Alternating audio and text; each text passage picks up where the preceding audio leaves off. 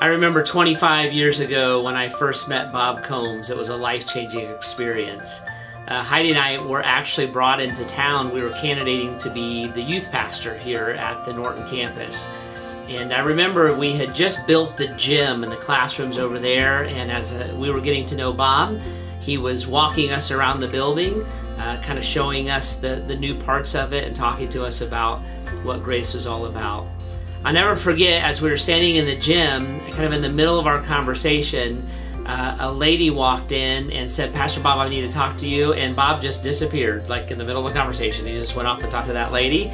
And Heidi and I were kind of standing there by ourselves, trying to figure out what was going on. He was gone for a few minutes.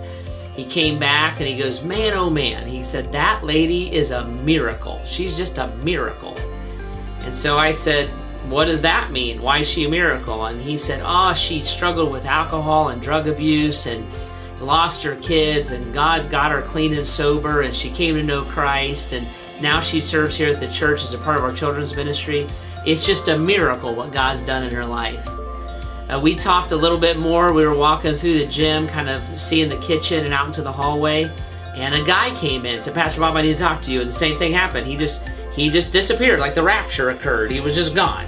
And so Heidi and I are standing there, and he came back in a few minutes. He said, "Man, that guy is just a miracle. He's just a miracle." And so now I'm intrigued. I'm saying, what does that mean, Bob? Well, alcohol, drugs, divorce, broken family. He came to know Christ, remarried, serving here at the church, one of our leaders. He's miraculous. It's miraculous what God has done in his life. And I looked at him and I said, "Man, Pastor Bob, you have a bunch of messed up people in your church." And he laughed a little bit and he goes, "You know what?" He goes, "We like it that way. We like it that way. The church is a hospital for sick people. That is what it's supposed to be." That interaction changed my life, to be honest with you. I had never been around a healthy church before. The church I grew up in, you never let people know your problems. You faked it when you went there. And I really had no idea what a healthy church, where you came as you were met where you are, and you were loved and led toward Jesus. I invite Pastor Bob to come up here and sit with me. And if you're newer to Grace Church, I think Pastor Jeff said it well. We are a bunch of messes that God and His grace has made miracles, right? And that kind of capsulizes this place. And what I can tell you is this, is a lot of what we do here in the flavor of Grace Church has been impacted by Pastor Bob. And so here's what we thought we'd do this morning. Usually on a Sunday morning, we'd open up God's Word and say, "Hey, let's look at some things." But this morning, I want you to hear His heart. I want you to hear from Him kind of the things that drive Him so that you can be influenced as well. And so I just simply want to ask you some questions this morning. And I want to start with the most important question. I want to know where this good-looking thing came from, all right? Let's start there and get it out of the way with. Well, very early in life, I realized I wasn't that tall. All the girls call me Pee-wee, you know. So I was trying to figure things out since I wasn't that tall, and I flunked the 4th grade, and so I knew I wasn't that smart. And I decided that there was something special about me. And the more I thought about it, the more I thought it was my looks. And nobody was telling me. And I found that it worked better to tell them. So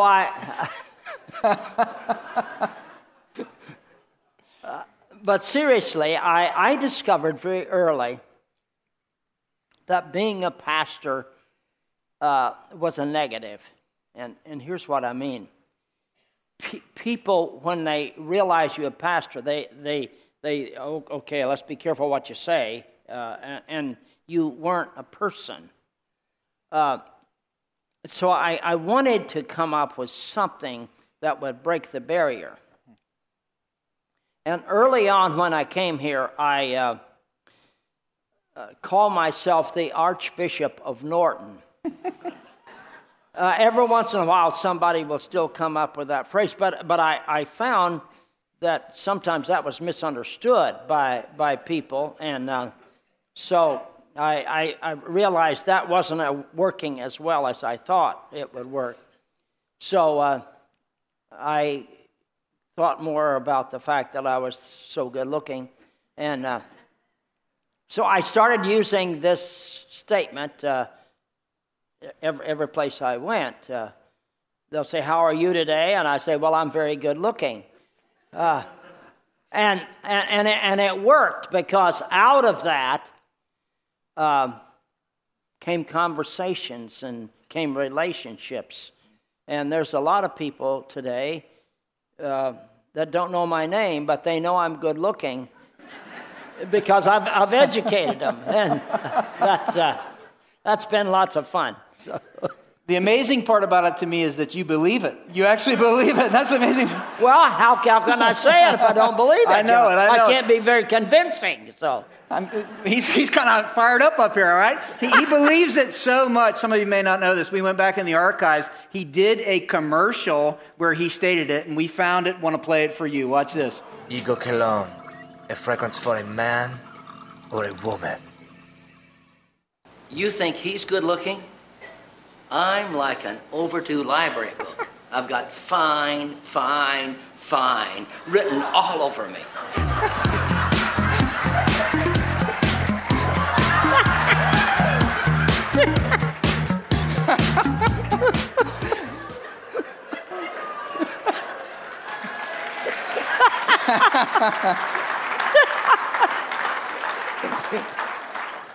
Not sure where to go from there, brother. No, I'm not either. Hey, tell us. I really didn't dance that well, did I? No comment. So tell us this, 45 years. That's, like Jeff said, that's a long time. So these 45 years looking back, here's what I'm curious if you could share with us. What are the things as you look back over 45 years that you're the most thankful for, maybe that energize you the most as you think about the story of Grace Church?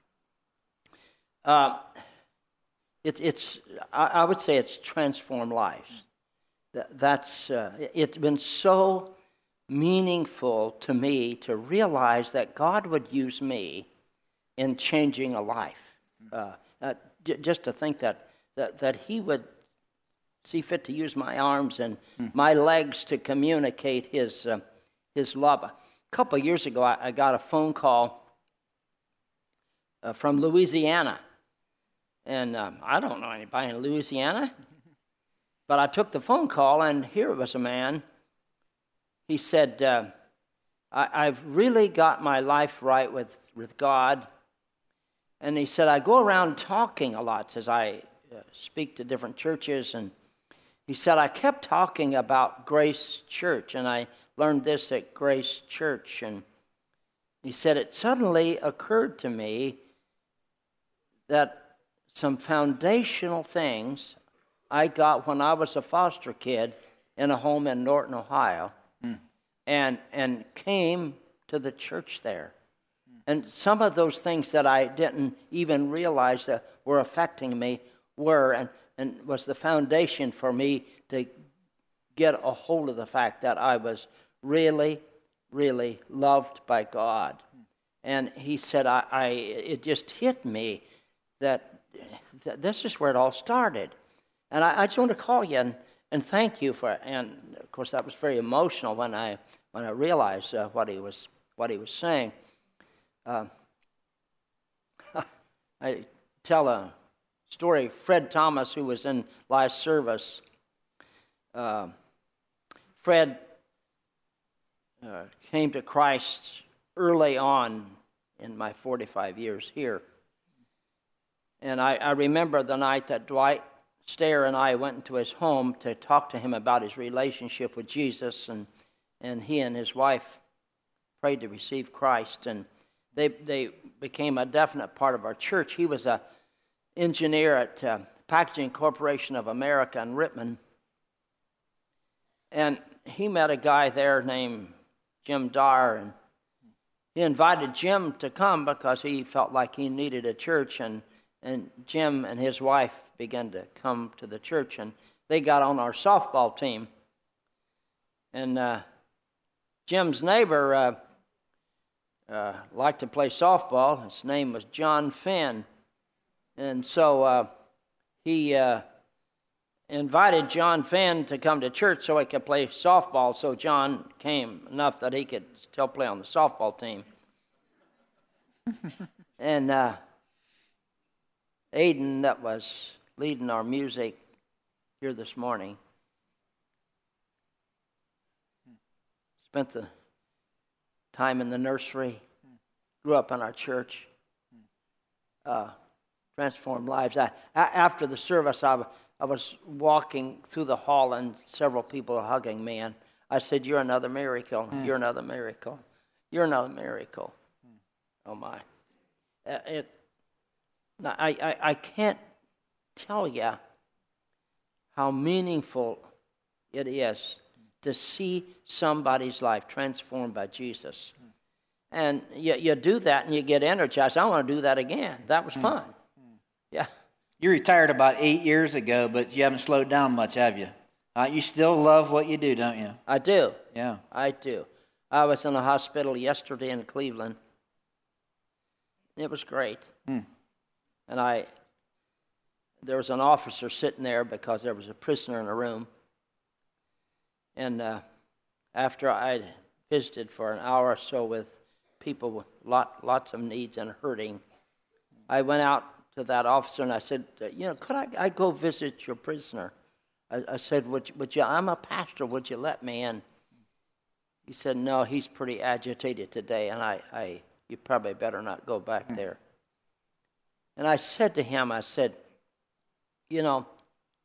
hurting people hurt people.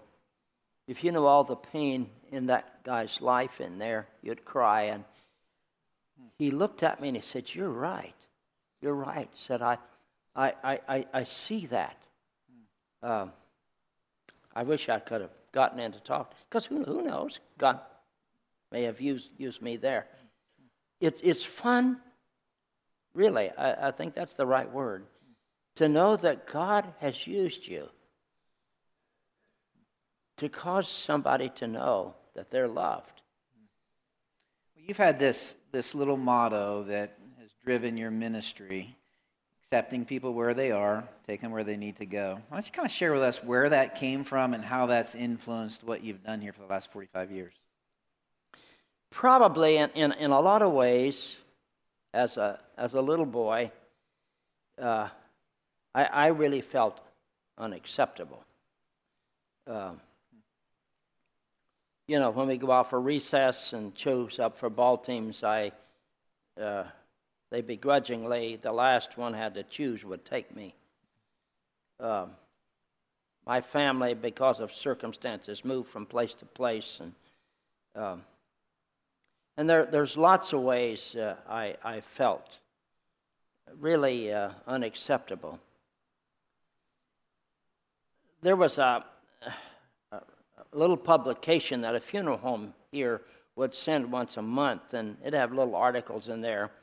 And there was an article written by a pastor from New England that I noticed, and I kind of liked the article every month, and it seemed like he came up with some things that was very creative. And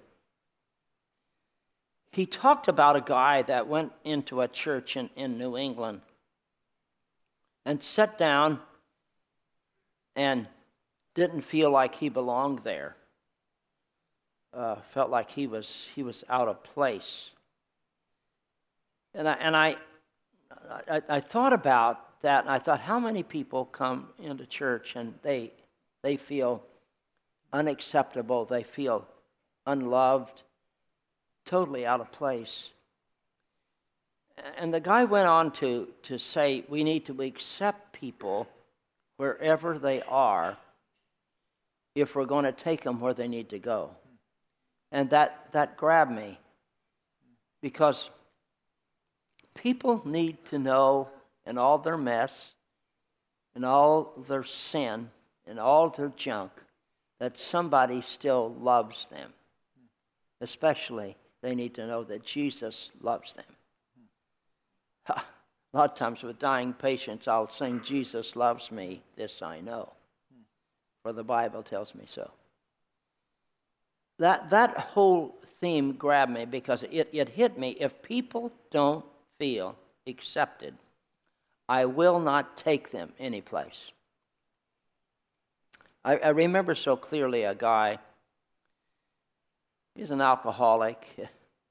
He had a big long ponytail.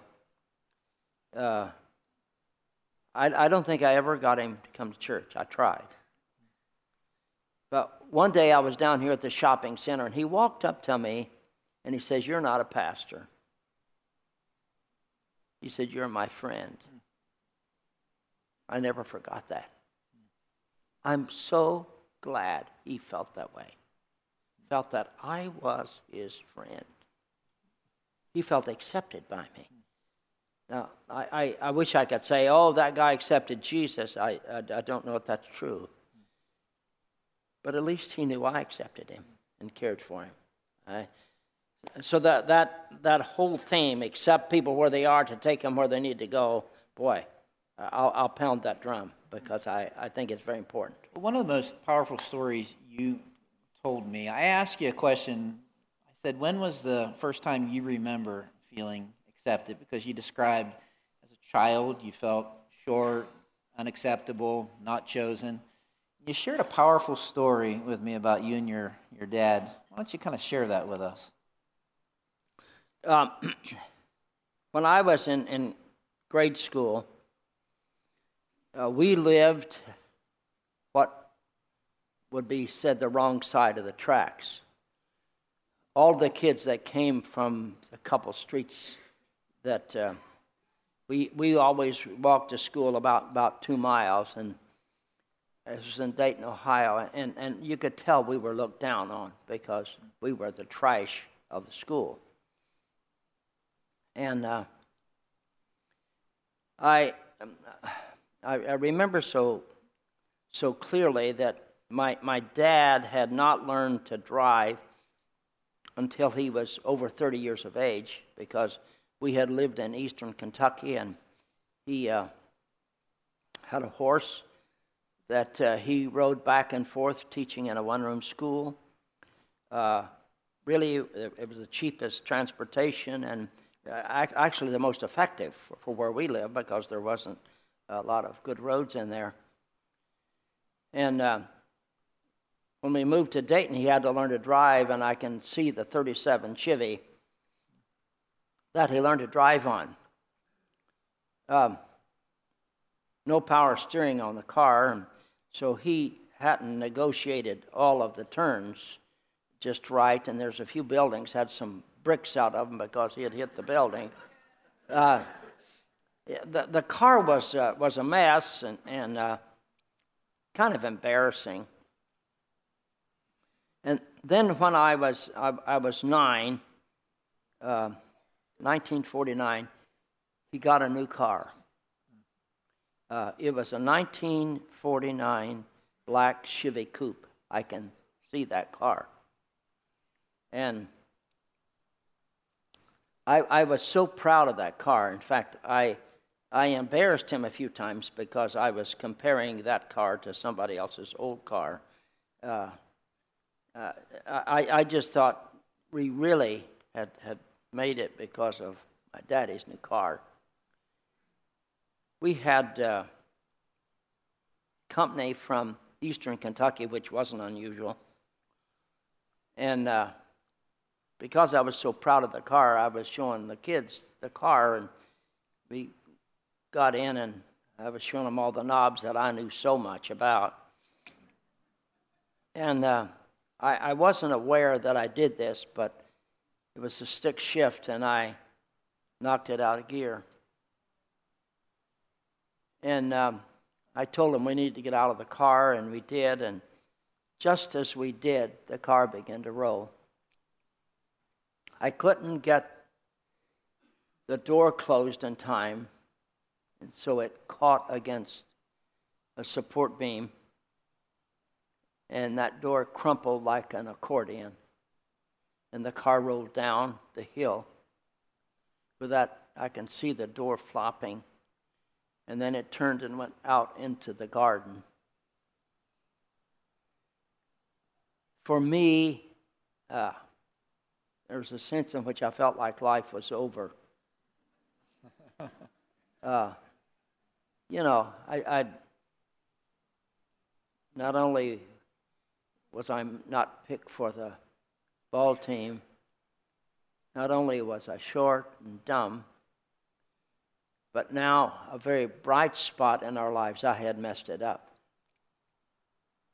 So I took off running. And I ran and ran and ran until I was exhausted. And then I climbed a tree and sat up in that tree for a while. Then I came down and I ran some more. And finally, not knowing what to do, I just end up crumpled on a path not far from the house. And then I saw my dad coming. He had been sick in bed because at work he was using a sledgehammer, and somehow the sledgehammer had caught on something, and instead of hitting what he meant to hit, he hit his hand and crushed his fingers, and these two fingers never straightened out again. So he was in bed due to all the pain of that, and so he had this arm bandaged, and he was in his pajamas, and here he came to find me. When he got to where I was, I remember him reaching down and pulling me up, and he put that bandaged hand around me. Here's what he said. He said, "I'm not going to punish you. I know you love that car as much as I did.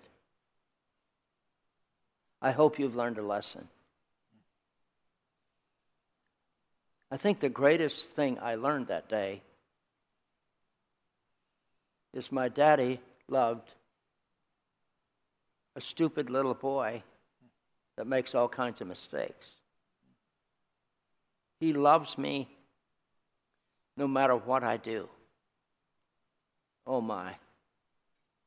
And I think I was able then to transfer that love to that's the way Jesus loves me.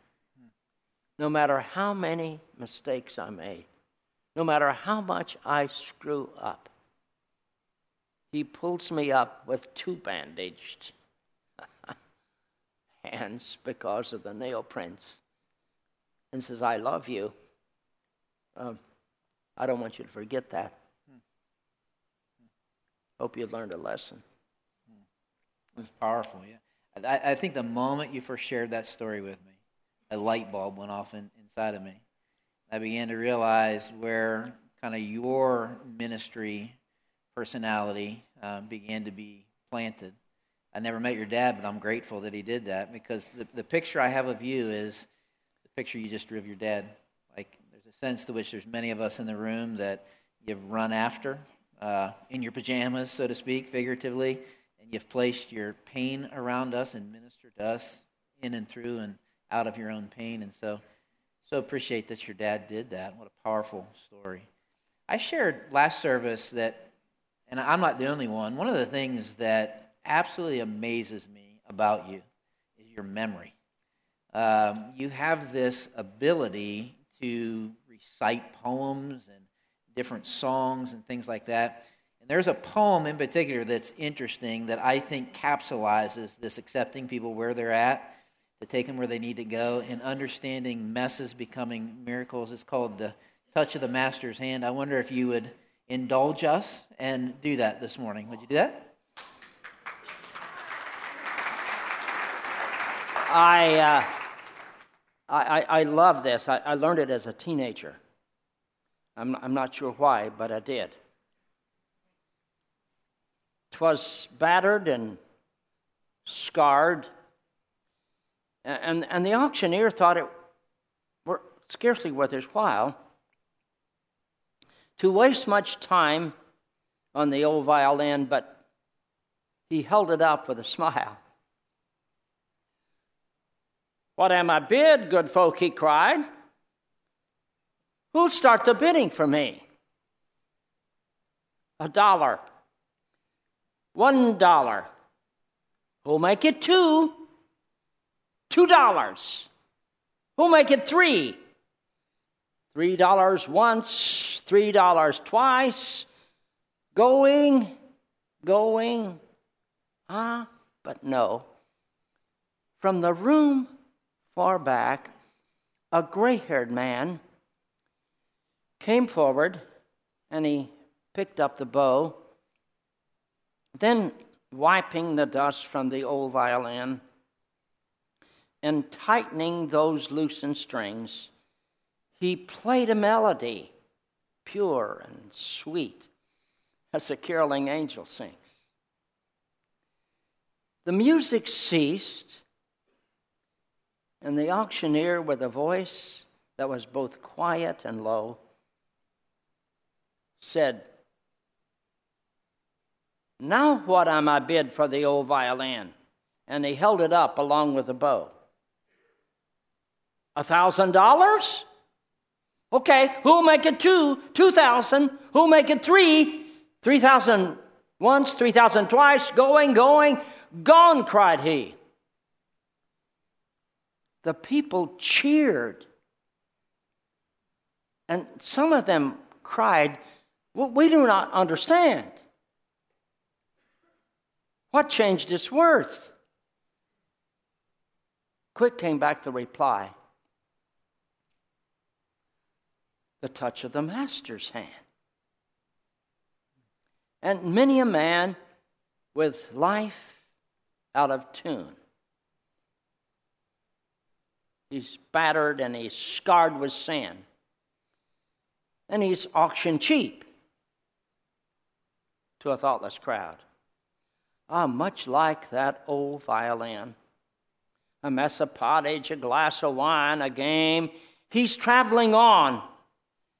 He's going once. He's going twice. He's going, and he's almost gone. But my master comes. And that foolish crowd, they never can quite understand the worth of one's soul and the change that's wrought by the touch of my master's hand. That's real. It really is. The touch of the hand of Jesus. And he wants to touch us. He wants to heal us. He wants to restore worth and value to us. Sometimes we refuse to let him. Let the master touch your life. That was awesome.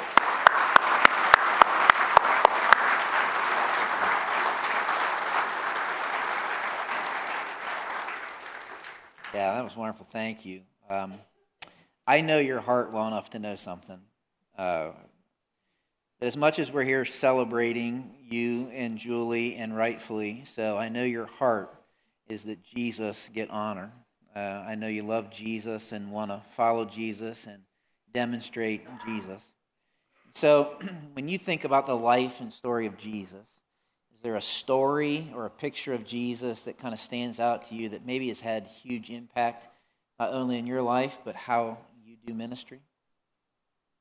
Well, the story that comes to my mind as I think of that question is in John chapter 8.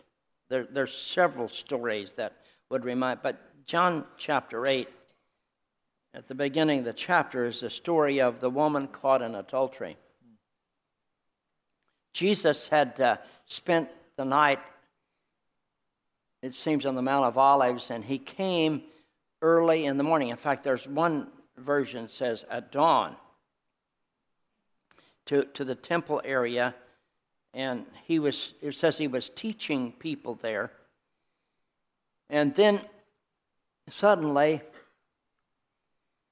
the religious leader brought this woman and put her in front of him and said, we caught her in the very act of adultery. I'm not sure how they did that, unless one of them had been involved. I really think that may have been the case. And they said, Moses says, that you're to stone a woman like this. What do you say? And the picture I have in my mind that all of them already had their stones, and they were holding them in their hand. And as I read the story, it seems that Jesus doesn't respond verbally. But stooped down and somehow began to write in the sand. It doesn't say what he wrote, but I remember years ago I heard a pastor friend of mine make the suggestion that he probably wrote sins, greed, gossip, lust. That makes sense to me. I can't prove that, but that makes sense to me. And then he looked at him and said, he that's without sin, let him first throw a stone. And then he started writing in sand again. And after a bit, he said to this lady, he said, where are those who condemn you? And what had happened, Scripture says that they left one at a time, beginning with the oldest. He said that was the oldest one to the youngest. They left in that order. And she basically said, there's no one condemning me here. Jesus was without sin. He could have condemned her. Isn't that interesting? The one person who had a right to condemn, he said, neither do I condemn you. Oh, my. See, sometimes we think Jesus is there to tell us how bad we are. That's just not true. That's just not true. I think Jesus is here to tell us all the potential we have.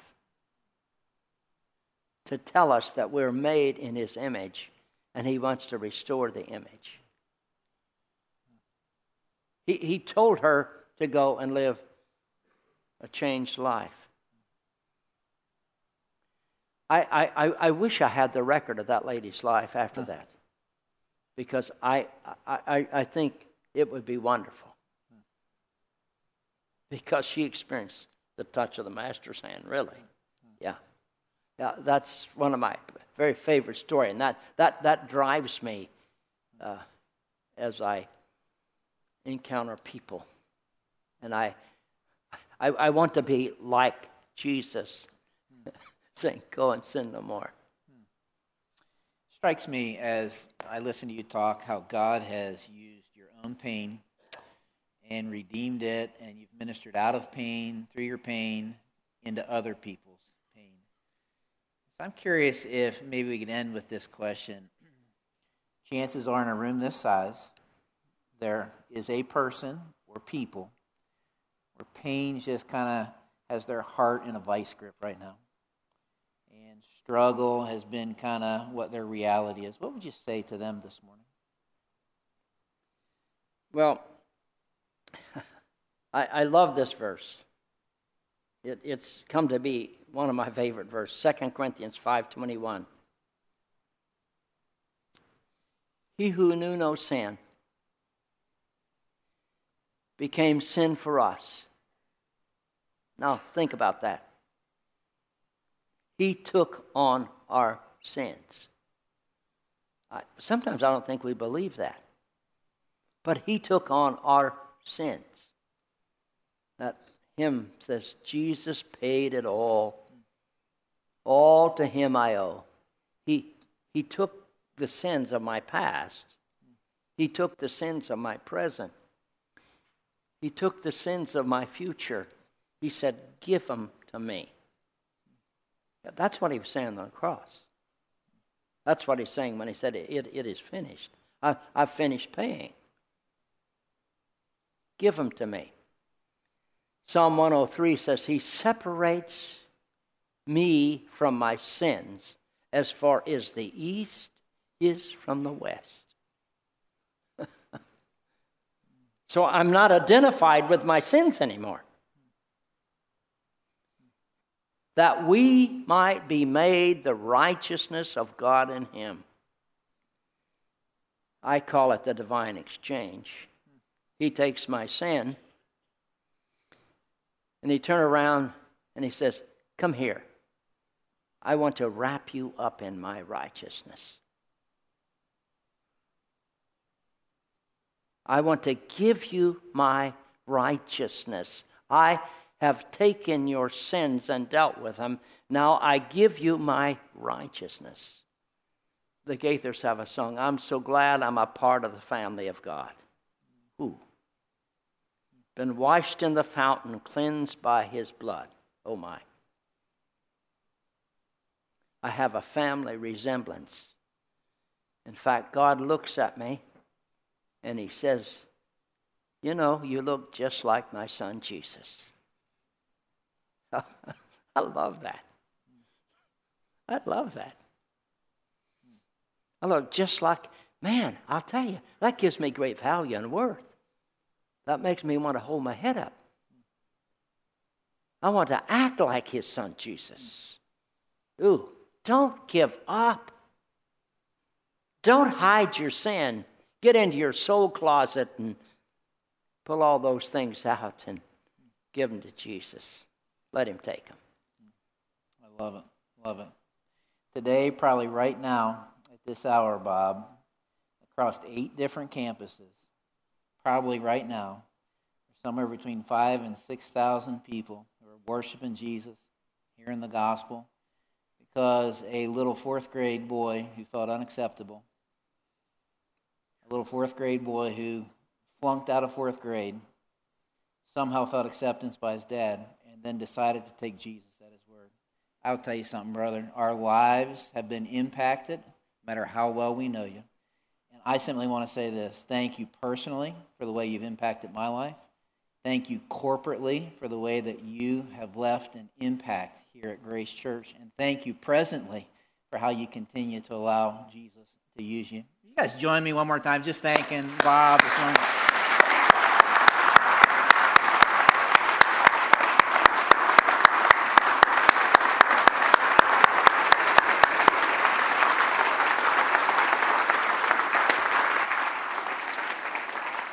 So you can stay standing. I'm going to invite Garrett to come out with the band, and we're going to finish with a song. But I kind of want to say this as we close. You might be here, and maybe you're newer to Grace Church. Maybe you've never been here before. Maybe it's your first time in church. I don't know. As Pastor Bob told that story about that woman in John 8, you're like, I can relate. You might be here this morning, and you might be thinking, if my mess ever became known, I would be so embarrassed. I have such guilt, such shame, maybe such pain that's kind of gripping my heart. You know, like, I don't know where to go with it. I don't know what to do with it. The power of that story is this. At the end of the story, that gal is with the only one who not only didn't condemn her, but the only one who could help her. Because the one who didn't condemn her, a few chapters later, he went and died for her. This morning, you can have the same hope, the same freedom, and the same forgiveness that she enjoyed by simply saying yes to Jesus.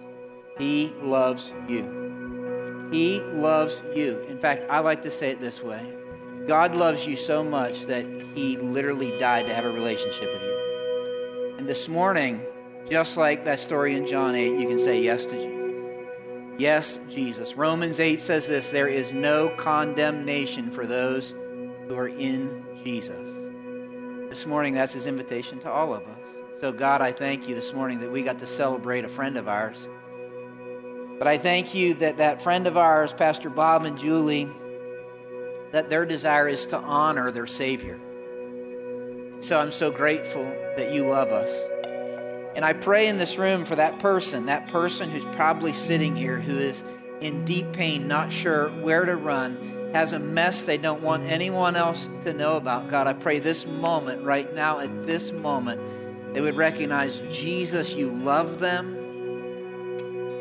That literally you came chasing them. And that what you did on the cross, you did for them because you love them so much. And I pray this would be the day they say yes to Jesus as Savior and spend the rest of their life saying yes to Jesus as the leader of their life. We love you, Lord. Thank you so much for loving us. I pray this in Jesus' name.